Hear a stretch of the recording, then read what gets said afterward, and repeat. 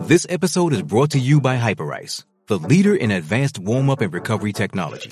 They have tons of innovative products, like Venom-heated wearables to help soothe sore back muscles, Normatec compression boots to speed up recovery and increase circulation, and Hypervolt massage guns to improve mobility. Loved by athletes like Naomi Osaka and Erling Haaland. Try them yourself. Get 10% off your order with the code MOVE at Hyperice.com. Welcome to Mile High Hockey Lab. Mile High Hockey Lab.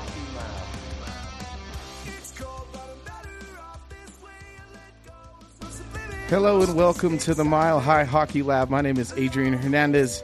I'm here today with Evan and Jackie to talk Colorado Avalanche. Thank you so much for joining us. If you are watching the podcast on YouTube, on the broadcast, good job. That's really awesome. That's the first place you ever get to see and hear from us over here at the Mile High Hockey Lab. While I have your attention, please don't forget to share, comment, like, subscribe, all that fun stuff, and be on the lookout on Spotify, iTunes, and Audible for every broadcast following each live broadcast here on YouTube. So, you know, we got a lot to talk about today in terms of Colorado Avalanche. The All-Star break is here, so what better time to kind of get into things. I'll start with you, Evan, and then I'll head over to you, Jackie.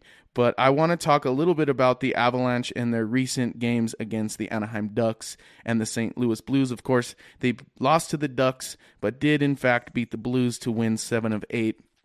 Evan, what's your takeaway from each game starting with Anaheim? Yeah, I mean, that Anaheim game was obviously a killer. And we've seen the Avs play down now to their opponents against Anaheim, Arizona, Chicago, and Vancouver in their losses. So far from ideal on that front. The Blues, you know, that was started off great, didn't end hot. But the Avs hung on in the end. And I think kind of the main theme you can take from both games is, the third period collapses that both games had for the Avs.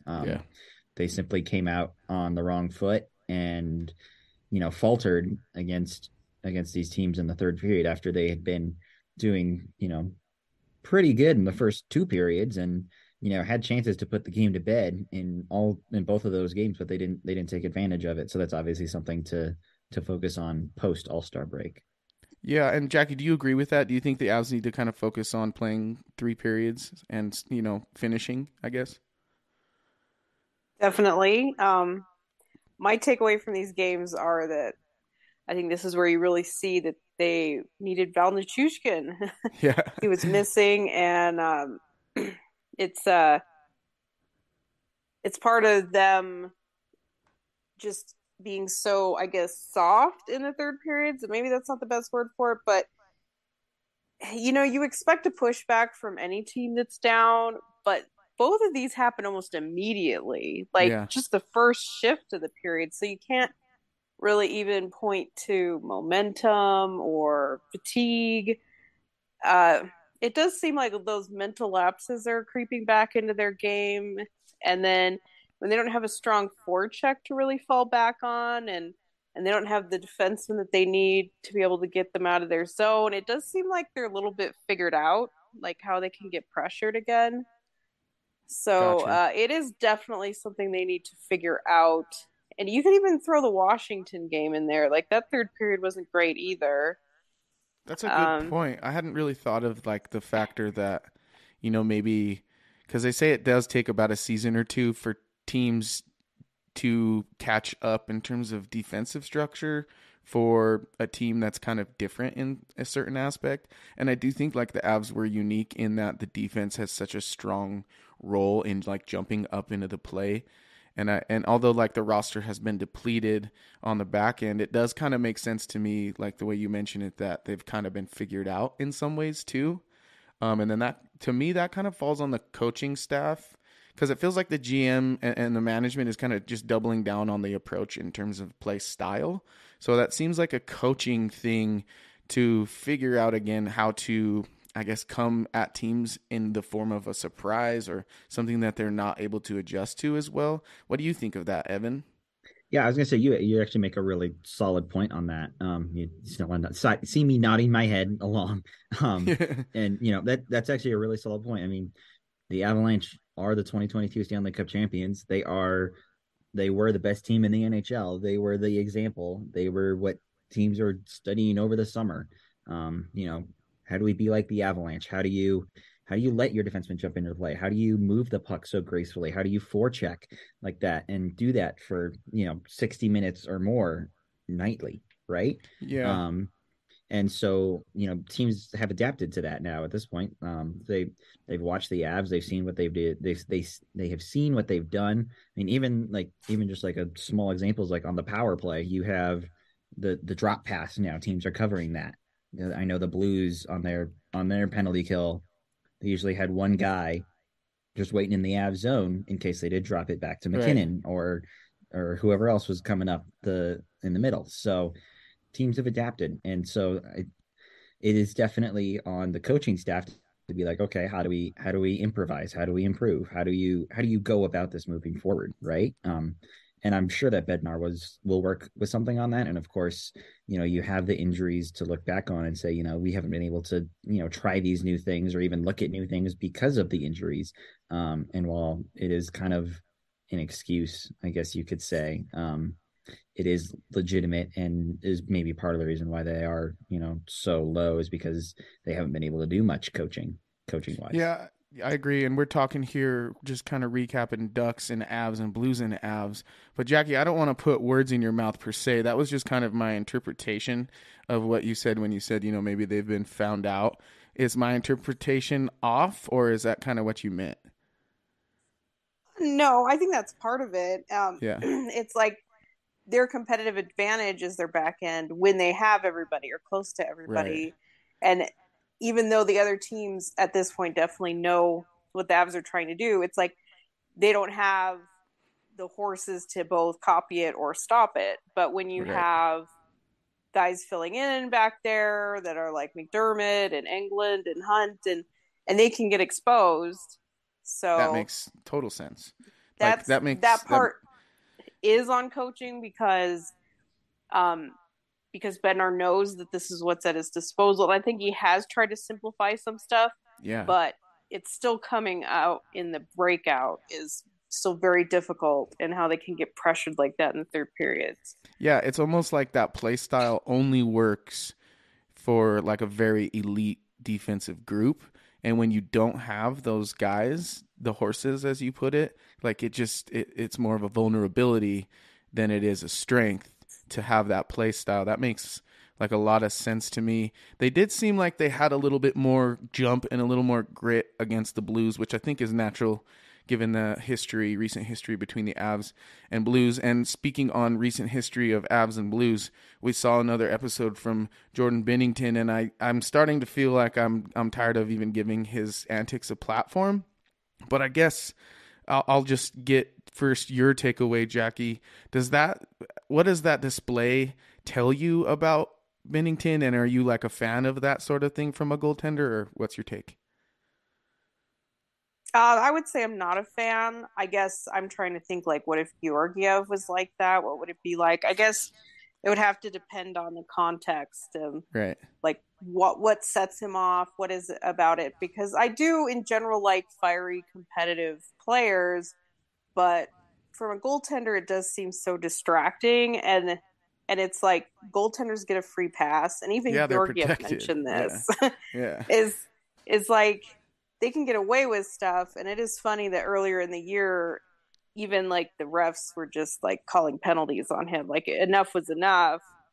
Part of it is like the rivalry. Like I know I've said on this podcast several times, I do feel like that might be the Avs' biggest rival right now is the Blues. So, it's okay that some of that comes out in it. But I think the disappointing part for me was that gave them life. Like somehow they got a power play out of it, which that was a bit unfair, but it gave them life. So it does basically validate his antics, which is unfortunate. You'd rather have it hurt them. Yeah, you'd rather have it blow up in their face than spur on a couple of goals or right. a goal. So like I said, I do think it's part of the rivalry. It does get old, especially how they have to bring up Kadri and his Right. injury, which all of that's BS. But it's I guess it's part of it. Like in a way, it's nice to know that they can get to him. Right. Like they've It feels gotten him good kind of several to make him times. that, Yeah. behave that way sometimes. It's like Right. when you're the older brother and your little brother finally, or just older sibling, and your younger sibling finally just freaks out because you've been poking and prodding them for so long. Yeah. There's slight satisfaction to it. Definitely. Evan, like, does it bother you as much as it bothers me that, like Jackie mentioned, he doesn't have to answer really to any of his antics in terms of actually fighting? And I think it was funny, Adrian, if you're like a Avalanche fan on Twitter, like, Adrian, she does like awesome art and stickers. She's like Kadri's biggest fan. And so I think she has a little bit of an edge to this opinion. But she said if Frankie was on the ice, she doesn't think that the ref would have been able to stop him from going to that end anyway. Does that bother you as much as it bothers most Avs fans to see him act like that? Hey, her and Frankie are like best buds. I know Yeah. that for a fact. So good for them. I would have but I mean, at least in Binnington's sense, yeah, it is getting annoying. And I think to kind of further not fuel the fires, that's not the right phrase, but I guess that's the best one I can come up with right now, is that somehow after all of that, St. Louis got a power play and they scored on it. Yeah. And that was like, Wasn't that something? I think that left everyone clueless, right? I mean, Yeah. he went after Curtis freaking McDermott. I mean, good luck with that. That was I loved that how was he a just that was a smiled at him. decision. Yeah. I know, right? And it was interesting. Like it's like this isn't 90s hockey anymore. And I Right. know I wasn't alive for 90s hockey, so I can't say anything about it, of course. But I mean, when you look back at like the Red Wings and the Avs and Waz fights and with Osgood and things like that, Yeah.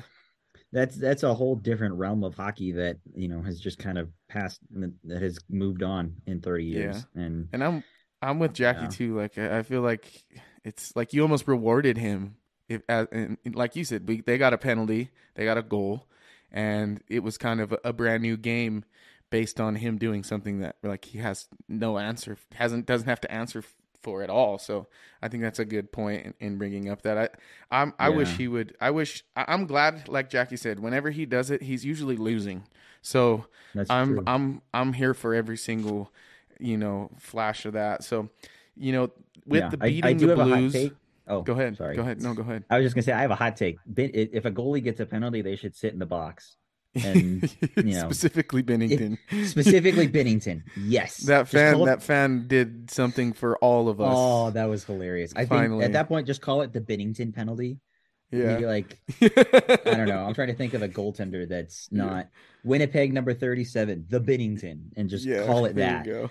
and just have him Yeah. go sit, Well, have it go Connor Hellebuyck sit in the box, and then I don't know if you Yeah. bring in the backup or That have would be hilarious. a player just sit there. I don't know, but it would just be funny. I would like to Manson's- see that.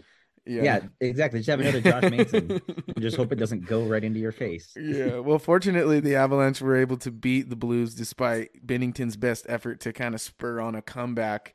And the Avs, ended up winning 7 of their last 8 heading into the All-Star break after dropping that one to Anaheim. Do you think this kind of winning streak is enough to spur on a pretty solid second half push, Jackie, combining that with who's coming back to the roster likely? Probably. I hope the kind of extreme roller coaster's done. That would be nice. Yeah, because it's a little bit hard to put a finger on exactly why they've been so up and down. Like teams naturally do have ebbs and flows, but like losing 5 in a row and then winning 6 in a row is a little extreme. Yeah, definitely. I don't know. I guess you would hope for stability, especially with it seems like Byram and Manson are going to be ready after the break. So you'd like to think that would kind of stop the wild swings. But I think in general, they'll probably play well enough into the second half. I don't think we're going to go back to early January again. I hope not. So, good enough, probably. Gotcha. You think like Evan, and just kind of to bounce off of what she just said, do you think like the outlook has changed enough to move on from like just settling for, I guess, the 3 seed in the Central, or do you think the Avs should have bigger eyes, I guess? I think they should have bigger eyes. And I actually think before you continue, I think the live stream is screwed up. So I'll let you Oh, deal with really? that before I answer. But anywho, Interesting. I think they have bigger. They should have bigger aspirations. I feel like you shouldn't settle. Um, and when you have guys, oh my God, excuse me, when you have guys returning, like Manson, like Byram, players that are gonna help, especially on that back line, and give Eric Johnson some rest because he's been asked a lot of in this final year of his contract, and having to play up on the first defensive pairing. That's not something I don't think he had in his on his list of things that were going to happen in the season. And Yeah. things like that. I think it will help definitely to an extent. I actually in our MHH roundtable that's coming out tomorrow, just plugging that really quickly. I do have an answer about where the Avs will finish in the Central, so I'll save that response for then. I won't share it, but suspense. give the people something to read about. Yeah, I like that. I just think there should be more aspirations, and I think really the one thing that I'm at least hoping for right now out of the rest of this season is that Landeskog shows up by his, I think it was March 15th kind of timeline, was that he'd be back. Was it on the ice or was it playing by then? I don't remember I exactly. think playing. I think that's Playing. the new hope, but you never know. That's Yeah, the I was hope, gonna because I say. mean he's had so many setbacks. It was originally, oh yeah, he'll be in November, and then it was like, oh, it's actually he had surgery, it's going to January, and then it was like, okay, maybe it's February, and now it's March, right? Like I don't like that it keeps getting pushed back. I would hope that he will return on March 15th. I know ESPN said that he had been in Philadelphia and Toronto doing some work, probably just off the ice work if I had to guess. So hopefully not pushing it too much and putting too much strain on that knee. So that's really what I hope for, because when the heartbeat of the team is back, this team will hopefully have a good March and April. Fingers crossed. Yeah, the Landeskog situation is just such a bummer because it feels like we've just been waiting and waiting, and this is dramatic for sure. This is what I'm about to say is dramatic, but it almost feels like the season hasn't even started again because Landeskog hasn't been back. Like the whole group, we've not really gotten even to relive what last year was, based on the fact that one of the biggest pieces of such a great team has been gone the entire season. So I'm anxious to see what his return will bring to the play style of the Avs, and also I think it'll make this seeming void in the 2C position feel not all that abrupt or not all that present. And so I just sent out our live poll of the week, and if you haven't already, head on over to Twitter and follow us at MHH_lab.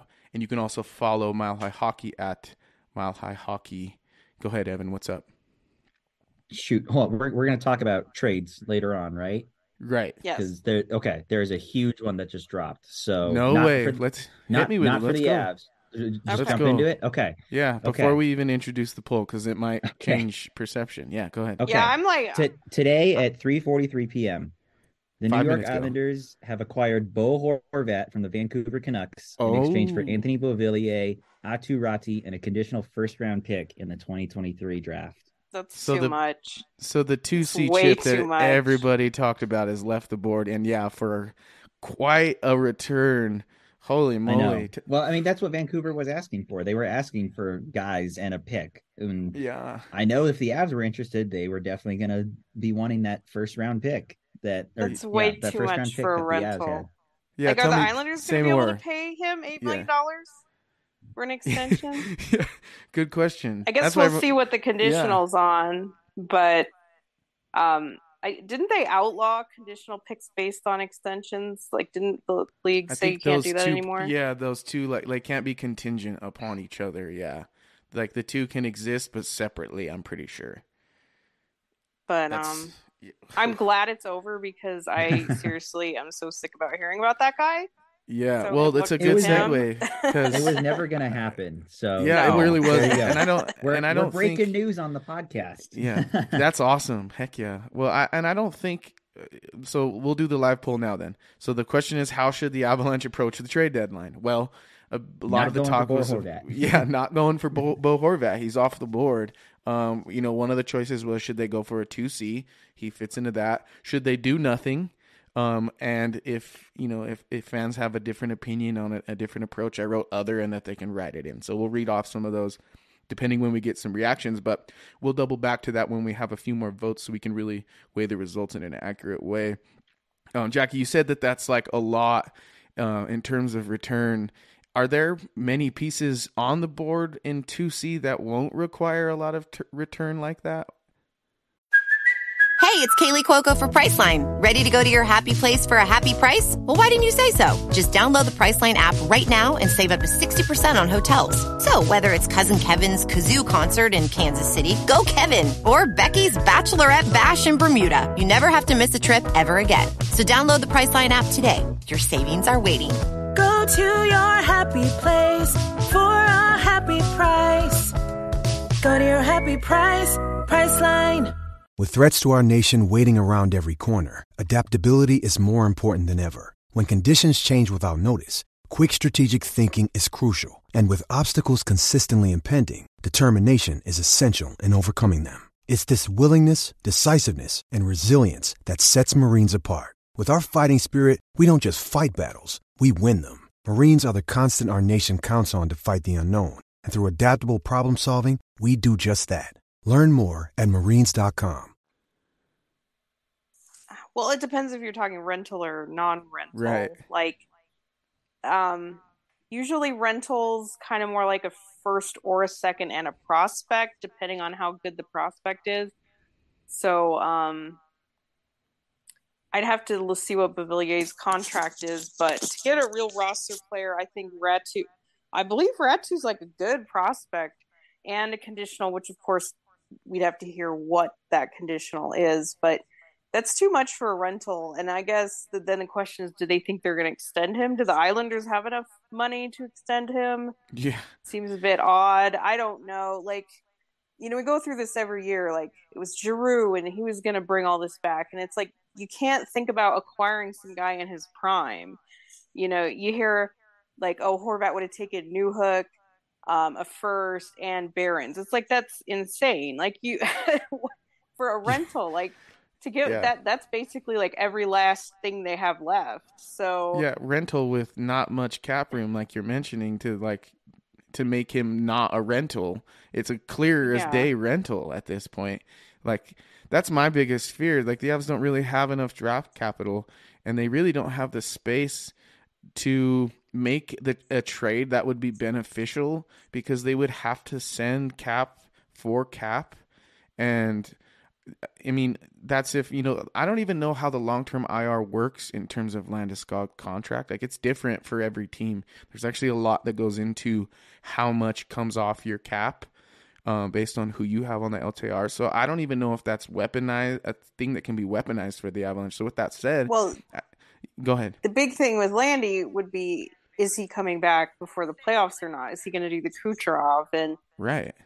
I don't think the Avs would prefer that, because Benner likes to get his group together and have everybody gel and get consistency and all that. So I don't think the Avs are going to try that. But if he misses this next, I guess, benchmark, you could say, and if then we're talking about April, then I think you really have to take it serious. But then that's the other thing. Okay, so let's say they even have $7 million cap space. Great. Like, who are you going to go get to fill it? Right. So exactly, and at the end of the year, it's still a true rental, because you're going to have to find somewhere to offload a contract. Obviously, there's the Johnson stuff, but then at the same time, the McKinnon contract will start to come into play in terms of his AAV on the new contract. So it gets a little bit more complicated in terms of that. I I'm with you. Like, I think that they should do nothing at the deadline and just ride with what they've got, because I feel like they made their acquisitions in the off season, which is typical of recent Avs management. Like, they keep the guys that they bring in out of, situations that make sense for both sides. I hope that they don't leave that character, because I think it's what's made them, simultaneously make great moves, but also not lose depth. So Evan, like, what's your takeaway? Do you think the Avs, should be shopping for a 2C, or are they just not in the position to be shopping at all? I'm actually going to go with the other option on that poll, an other. Okay. I think that if they do anything at the trade deadline, it's going to be somewhere in the depth, like fourth liner.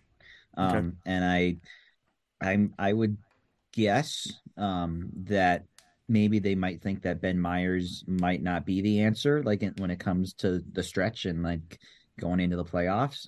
So they might want to look for some, like another Andrew Cogliano or another Nico Sturm, maybe. Obviously, of course, not those two. And so maybe Nico Sturm. I don't know.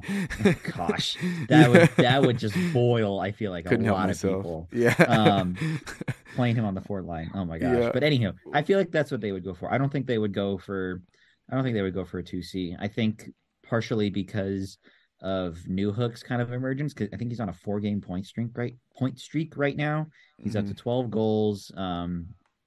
He's been stellar, at least right in this stretch anyway. So you have to hope that continues. Comfort too has been good this season, kind of filling in whenever he can. Obviously he had that really good stretch in December. So I think the team is just going to hope on those two to produce on the second line, second, third line. Same with Landeskog when he comes back. Wherever they decide to place Evan Rodriguez as well, he'll flourish. And so I think it'll just be somewhere in the depth. I mean, it would probably be replacing one. This is a good time. Yeah, it's a good time to talk about the trade that they have made already prior to the show, which is to bring Matt Nieto back and Ryan Merkley in exchange for Martin Kaut. And who was the other piece? I don't know why. Oh, Jacob McDonald. Yeah, so let's talk a little bit about that. Like that's in alignment with bolstering kind of the depth and the PK for sure. Jackie, initially, like, what were your thoughts when you saw the news break on that trade? I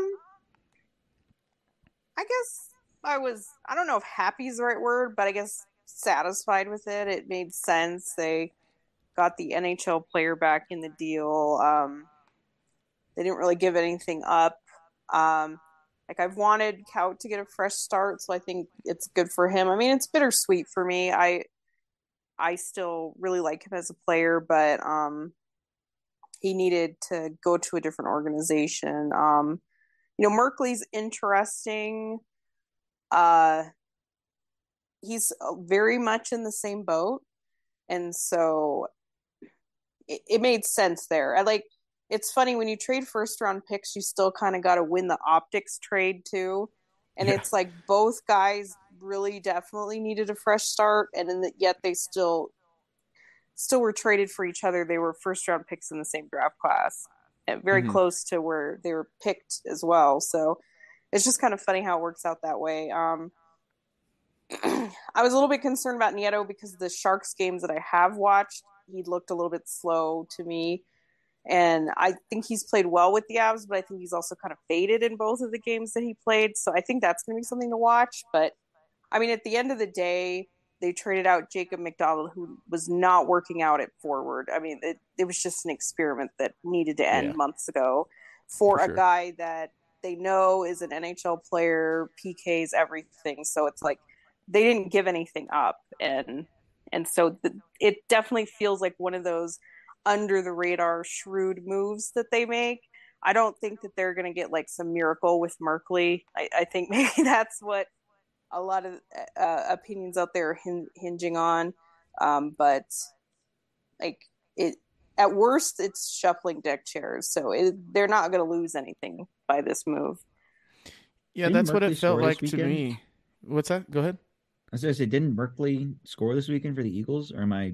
He got an assist. It was an assist. Okay. Yeah, so the interesting thing with him is that he had made this trade request right at New Year's, and he hasn't played. Like they sent him home.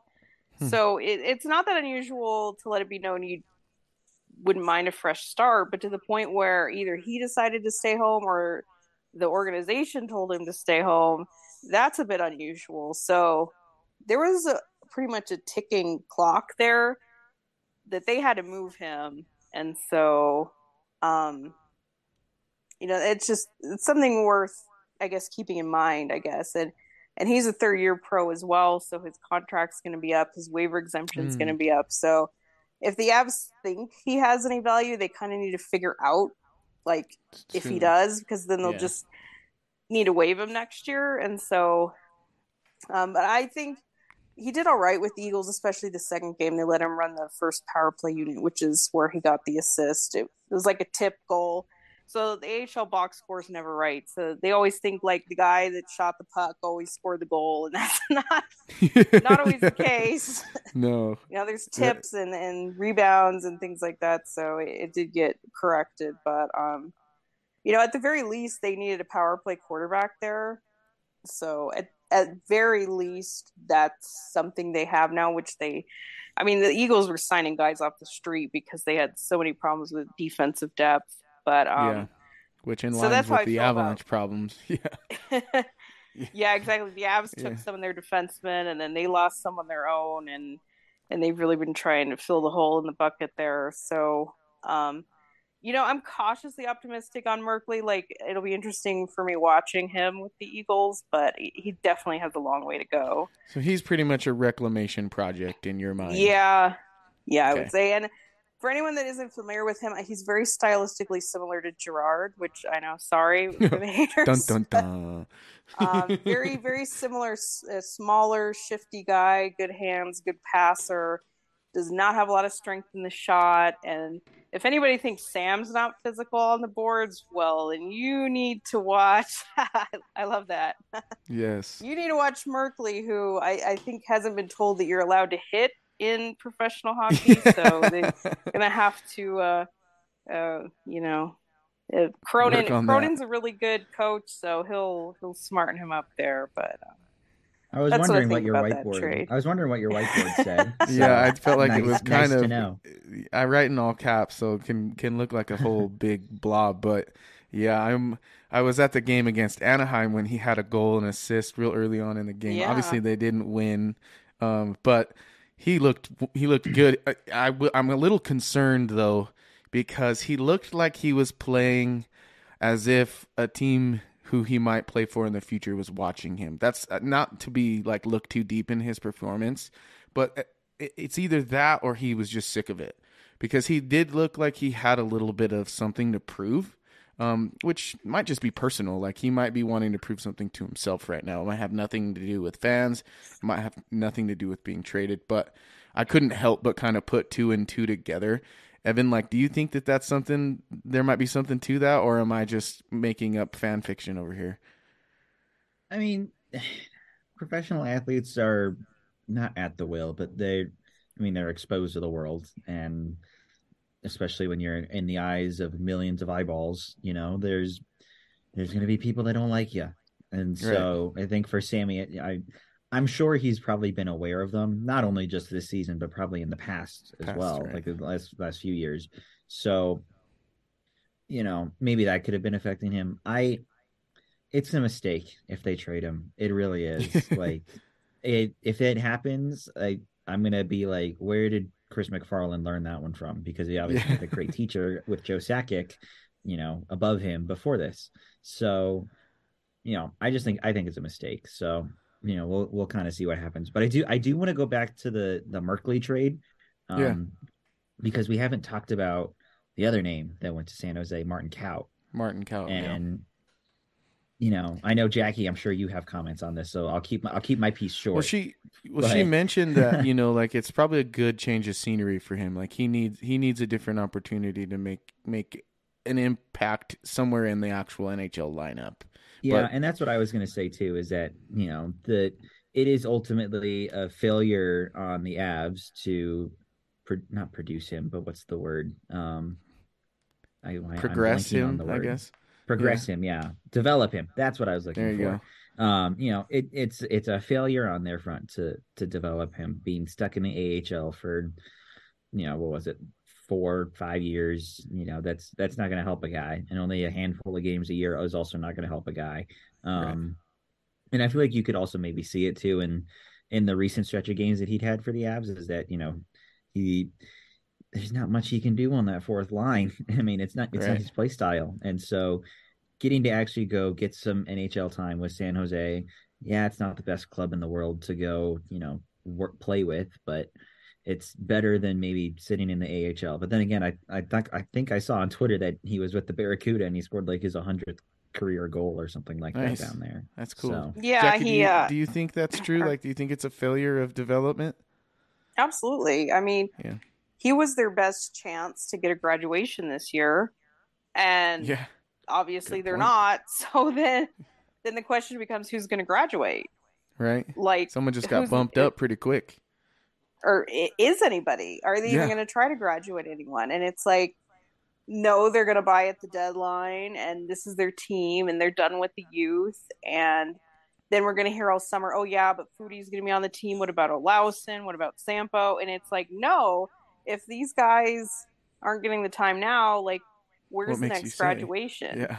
And We've so, learned from the Cal experience that these guys aren't all that close. right. And so Yeah. he was the one where it was like, is it a failure? But he was on the team most of the year. Did they finally decide it? Because they kind of had to make it work. Like, they need depth so bad, they needed to make it work, and it was like, he's useful. Mm-hmm. I don't know. It is frustrating. It definitely is. And yes, they did send him to the AHL. I think part of it is because his waiver exemption. I think he only has one more game before the waiver exemption is up again. So maybe San Jose didn't want to, Deal with commit that. to that. Maybe they're waiting Yeah. to trade some other guys at the deadline, because he should not be in the AHL any longer. And No. and you saw that 2 games he had Especially a not goal on and 2 San Jose's assists. team. Yeah. So, and they need to give him a test drive, because they need to figure out, are they going to sign him after his ELC? So I really hope that he'll be up with them soon, because there's absolutely nothing for him in the AHL. Like, he's proved he's a good player there. Yeah. I agree. But I agree we with don't that. know. Like, were they even that interested in him? Was he just a throw in? Was he just Right. to make the Merkley deal not look so bad?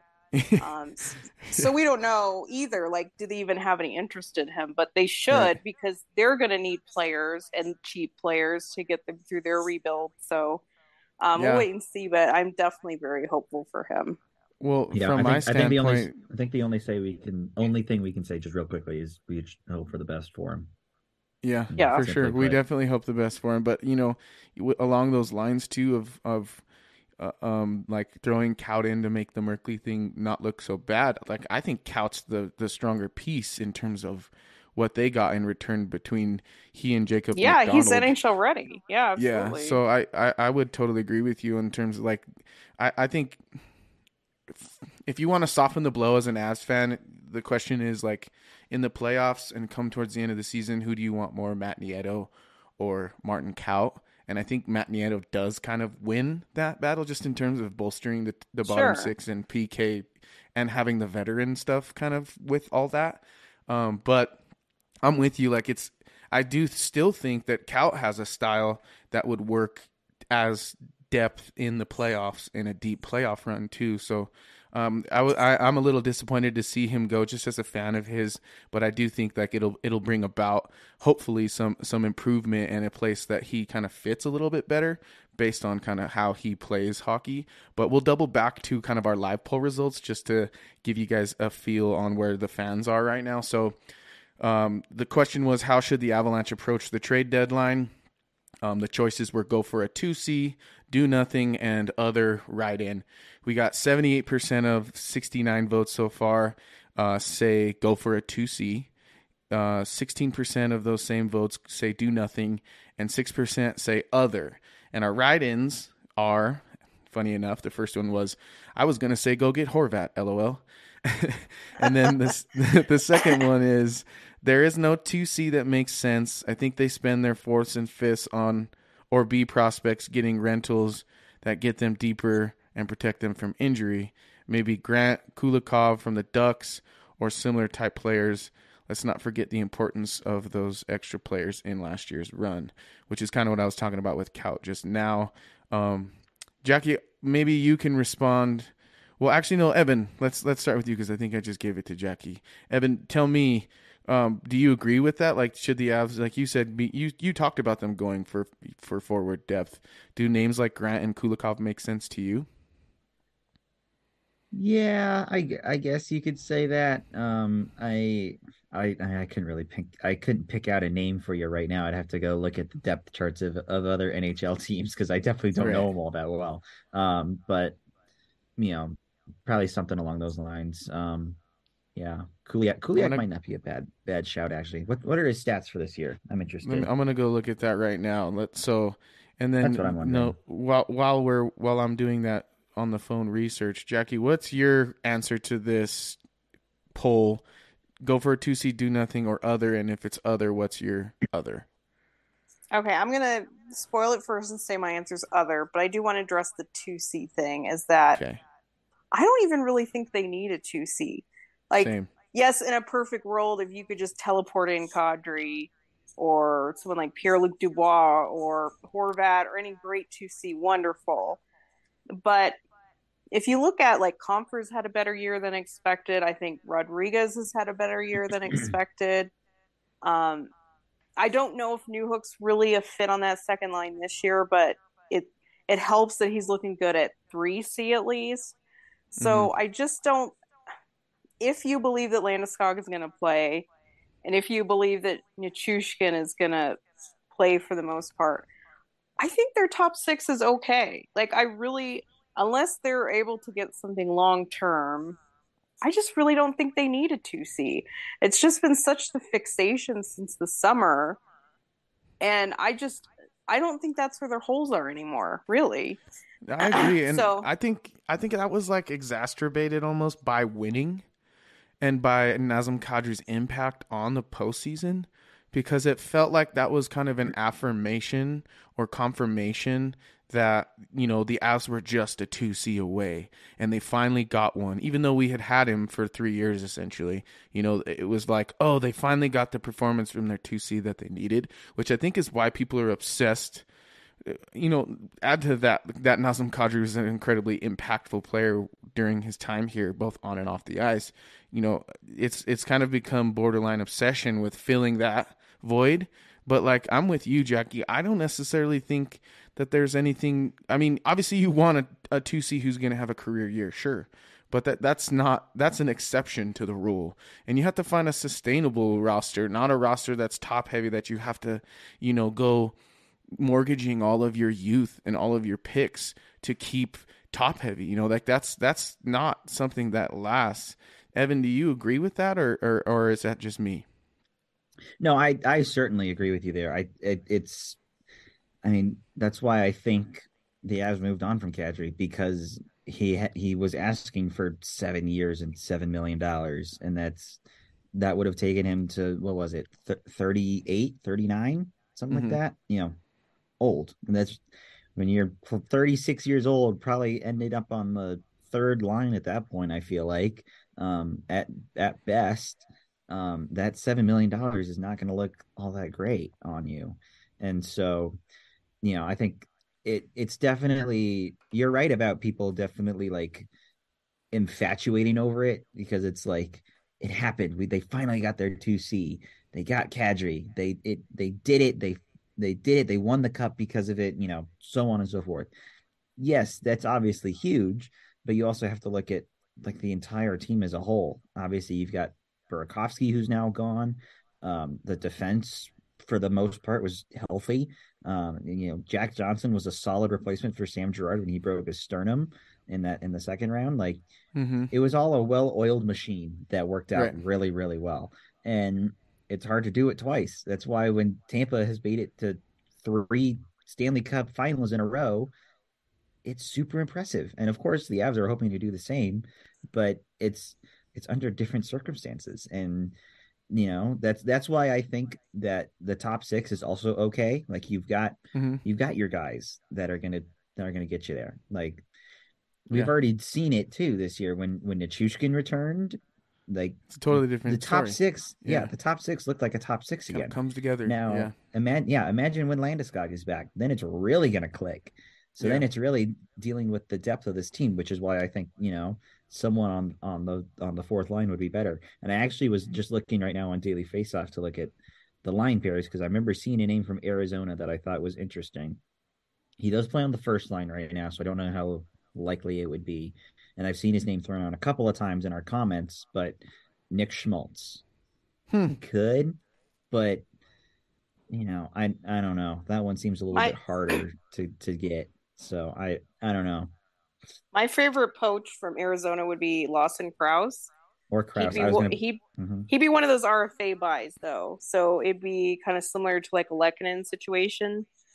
Okay. I think Bukestad, if I'm saying his name right, a lot of these names I never really ever said out loud. So, but I think he's like the favorite fourth line trade chip, which I could see the Avs have interested in him. I believe his salary is really low on expiring contract, fourth line center.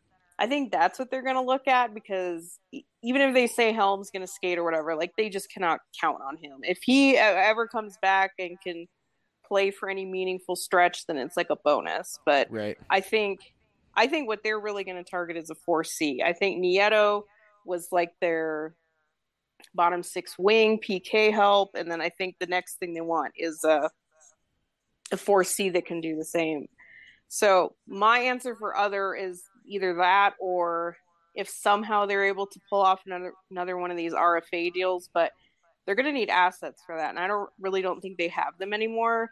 So if they really wanted to make a big move and get creative, would be to move one of their own expiring contracts, acquire assets, and then use that to make one of these RFA deals. Right. To me, that's like their quote unquote big move. It's not going to be the next biggest rental on the list. It's going to be something slick way though, because as you know, Lehkonen's still here, and he's on a pretty like a pretty reasonable contract too. So to me, that's like if something was going to happen, that'd be like their big move. But a lot of things have to fall in place for that. They'd have to be willing to move one of their expiring contracts. They'd have to get the right deal. They'd have to get the perfect deal in that direction, and then the perfect deal to get the RFA. So I don't think it's going to happen. I think they're going to have a quieter deadline. I think they're just going to get their 4C and call it good. And maybe Jack Johnson, because they probably already have that deal agreed to with Chicago. So how about this name? How about that? I'm now just scrolling on Daily Faceoff and just exploring because why not? I know, right? How about this name? How about a reunion with Derek Brassard? Well, no, I think he's so washed up. No, Jackie's like, please no. Just a shout. That's all. But no, I think you're right. Look for former players because it's not a coincidence at this point, right? Like they seem to really value guys that they know fit with their existing players, fit with Bednar, his style, the system. Mm-hmm. Some of the other, I wonder about Stastny if. I know Carolina is very good, but the reason why they would do it is he makes, I think, like $2 million. So they'd move him to free up cap space so they could make a bigger move. Right. And then the Avs could benefit from, if they're looking for something smaller, then they could get one of these guys. I think also Pittsburgh, Teddy Bluger is another one, but he's not an old friend. But that's sort of in the same line of that strategy. But I think you're definitely right in thinking. I love that idea of Stastny because that might satisfy, like the homers who are like, we need a 2C. They like, there's your 2C, even though that's not at all what he is anymore. The 2C from 10 years ago, maybe, but. And I know he never played under Bednar. It's not quite the same thing, but he definitely, played with Landeskog and McKinnon. And I don't know. I don't see Carolina selling at the deadline. They'd only do it to get money. Like I said, it wouldn't be just, they're obviously going to buy it to win, but it would be like a cap thing if they did it. But I think you're on the right track about former players. We got to think Yeah, about I anyone think so else that's too. out there. Yeah. Yeah. Well, I'm here today with Jackie and Evan. Sorry, Jackie, I didn't mean to cut you off there. No, go ahead. But I'm here with you two great writers over at milehighhockey.com. Head on over to milehighhockey.com for their latest work. We're working on a roundtable right now that should be dropping in the next couple of days. Jackie, you're usually the one that kind of sends around the roundtables. Tell me kind of like what went into your thinking with some of the questions there, and like what's your general thought on the Avs outlook heading into the second half of the season. Well, it's funny. I started the round table during their bad streak, so it's kind of funny because you kind of need to think about the tone or the vibe of what's going on, and then if it shifts, you kind of need to kind of pivot a little bit. Right. I just like to both think about like what we like, what we don't like, what we hope for in the future. So right now the trade deadline is going to be on everybody's mind, so we definitely have some thoughts about that, and then just always a little section on maybe a prediction or something where we can look back on and see we were so right, we were so wrong. And and I'm usually in the latter of those phrases. So kind of see how the rest of the season goes. I'm sure we'll do another one after the trade deadline and really when we get into the stretch run and stuff. But it's good to take a little bit of the pulse of how we're thinking, which probably reflects a lot of what the fan base is thinking and things like that. Yeah, my favorite part is the predictions because I love making a fool of myself. But yeah, thank you for sending that around, and I love that approach to articles because we, like you said, it's like you get opinions from all the writers, and often it mirrors kind of the differing opinions of the fan base, and so it kind of gives everyone a platform to see how their opinions kind of combine with others, even just within our kind of thinking in our little project over here. So Evan, with the break is the All-Star game, and we've kind of not even talked about it even a little bit because I mean, I don't mean to downplay it or anything, but I think it's a cool thing, especially love the presence of Avalanche members and the representation of Colorado being a hockey state and having the best team in the world right now. But it's something that I don't really get too excited for. I'm more into the competitive side of the sport. Tell me, do you agree with that, or are you locked in to the All-Star game when it comes around? No, I'm definitely not into like the, oh yeah, it's the All-Star game. Yeah, I'm gonna paint my face for it and like be super pumped about it. I'm not up to that level, but I don't think I'm as far down as you are. Like, I definitely think there's some excitement to it. I was actually just looking up too to see if the participants for the skills events had been announced yet, but I didn't see anything about it unless they haven't. But there's like a dunk tank thing going on. So you shoot at a tarzget and one of your fellow players. Man. Yeah, it gets dunk tanked. Jackie, what do you think? Florida. Like, is there a favorite segment of the All-Star action that you have, or are you just like me, you're not all that into it? It has its pluses and minuses, I guess you could say. Like, I like the honor, especially since our guys haven't gone like 8 or 10 times. I mean, McKinnon's getting up there where, he's kind of done it, but it's still really cool to see Mikko and Makar, like, they're not jaded about it yet. Right. Yeah. And I like a platform for them to show off their skill, like the breakaway challenge is cool, or the accuracy, things like that. I know that every year they try to do something a little bit silly, so I don't know. I guess it's just interesting to see what they come up with. Like the fastest skater, I think would be cool. I just don't like them doing the lap because that's not really like hockey related. If maybe they did more down and back, kind of like the mountains or the bag skate or whatever you want to call it. Yeah, right. Yeah, it's not. I don't think they do that because it's not entertainment to the eye, I guess. Yeah, it's just. But I agree with you, Jackie. It says more about power skating than being able to get to max speed and just glide. Absolutely. Yeah. So I wish maybe they combine it with like either going like up and back fast and then like shooting maybe on a breakaway or something that would look a little bit more like hockey related. But I haven't heard what events our guys will be doing.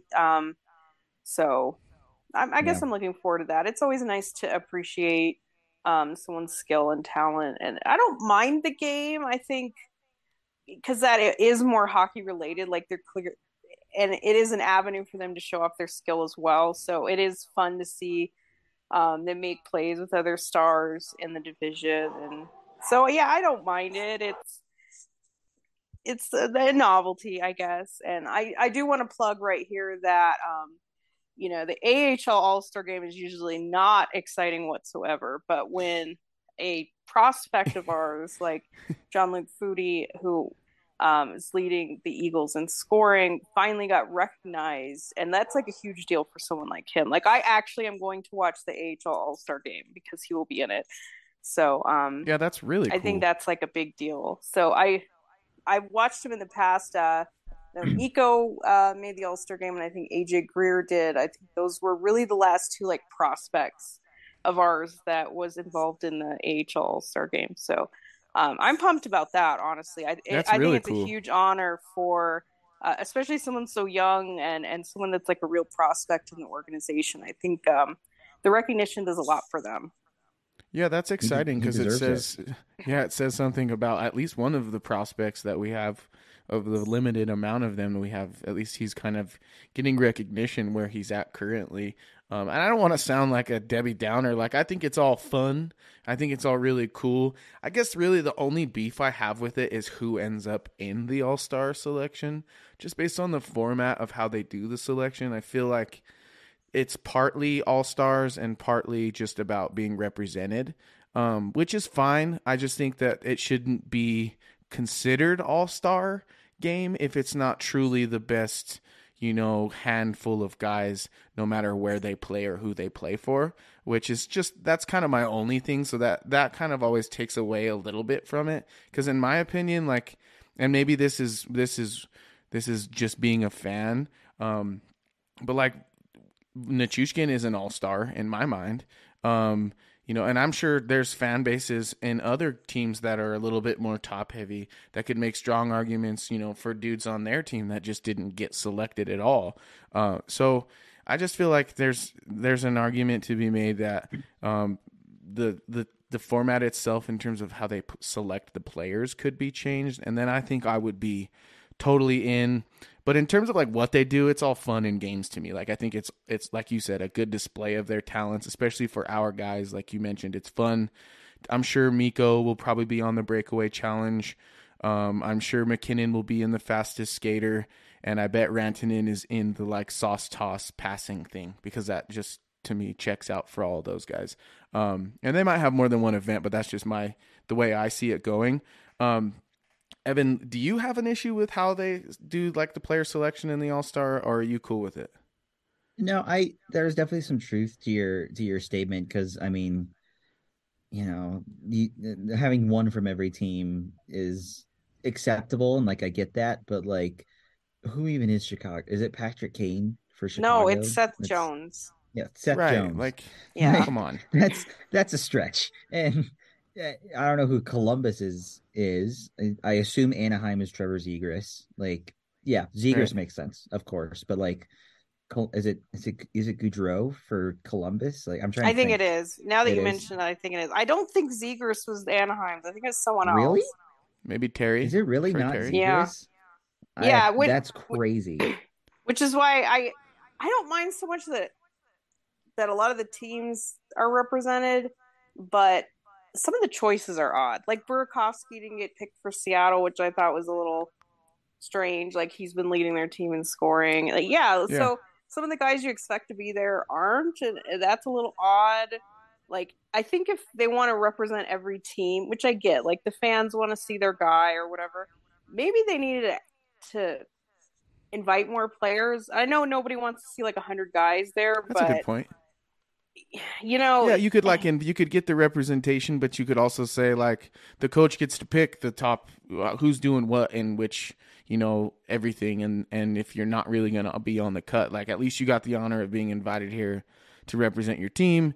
But like, no offense, we don't need to showcase Seth Jones in this moment right now. It's probably better to get someone like Andre Burakovsky, who's representing a brand new market and who's probably someone that everybody's a fan of in that market. And they're losing a little slice of representation. So I'm with you guys. Like, I think it's not that big of a deal, really, but it's something that they could think about addressing, and it might satisfy.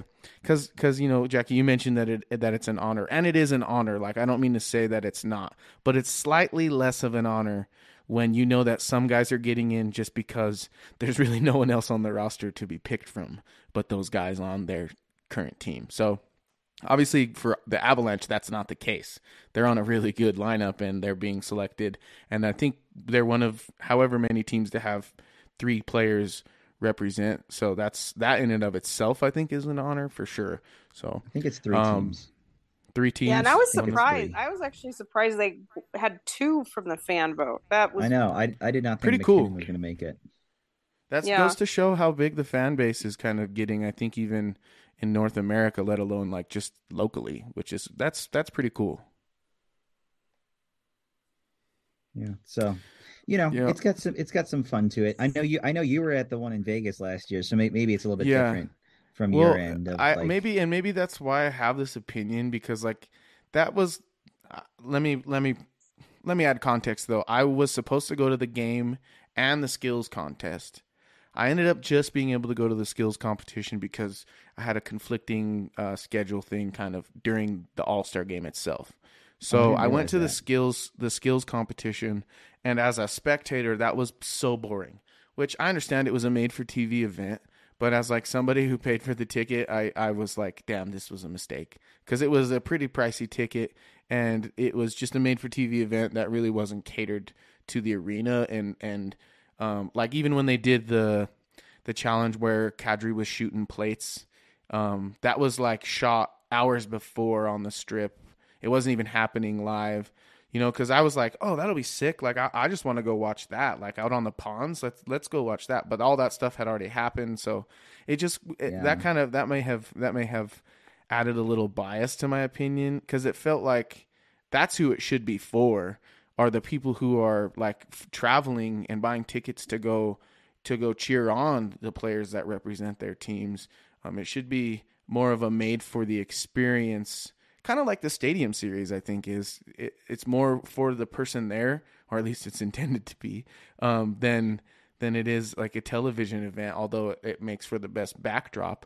So that's just kind of my thought on the matter. I'm excited though. Yeah, I think those are all good points. Yeah, I didn't realize that you had gone. So yeah, that makes total sense that you're not really connecting with the experience the way they do it. Yeah, and it's not that they don't do it well. Like it was really cool, and all of the the city around the All-Star game was set up in a way that was obviously very, very fun. Like some stuff you could interact with, but it was really like I was there to like see my favorite players and to see them do the goofy stuff, and it just wasn't as involved and engaged from a fan standpoint as I was kind of hoping. So that's all right though. Like I'm excited. Maybe it's because they were catering to Vegas, because it wasn't Vegas, and it was just they want the Vegas lifestyle. I feel like, aren't they doing something like on the beach? I think so. I think they've know. decided they like that. I think that's the initial idea was like some sort of alligator pit or something, and it sounds like they moved away from.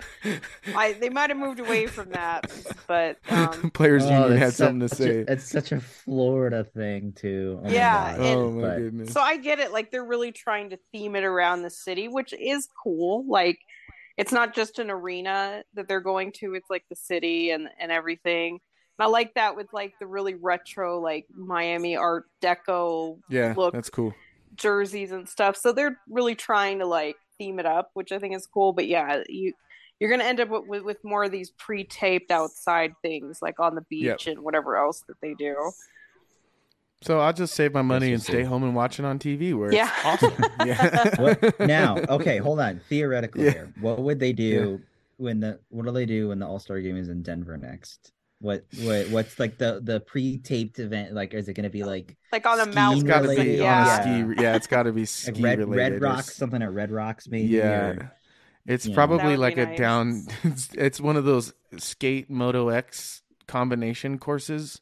No, I think the players union would have a problem with that too. They might. I don't know. Just a fun It's a thought. good I question. mean, the All-Star Game hasn't been here since what, 2001? I don't think the Yeah. Avs want to invest in it for it That's though. fair. I don't think it's Yeah. ever coming back. That would require. I'd like to have a draft. I went to the draft. That would be I cool. loved that experience. Mile High Hockey Lab.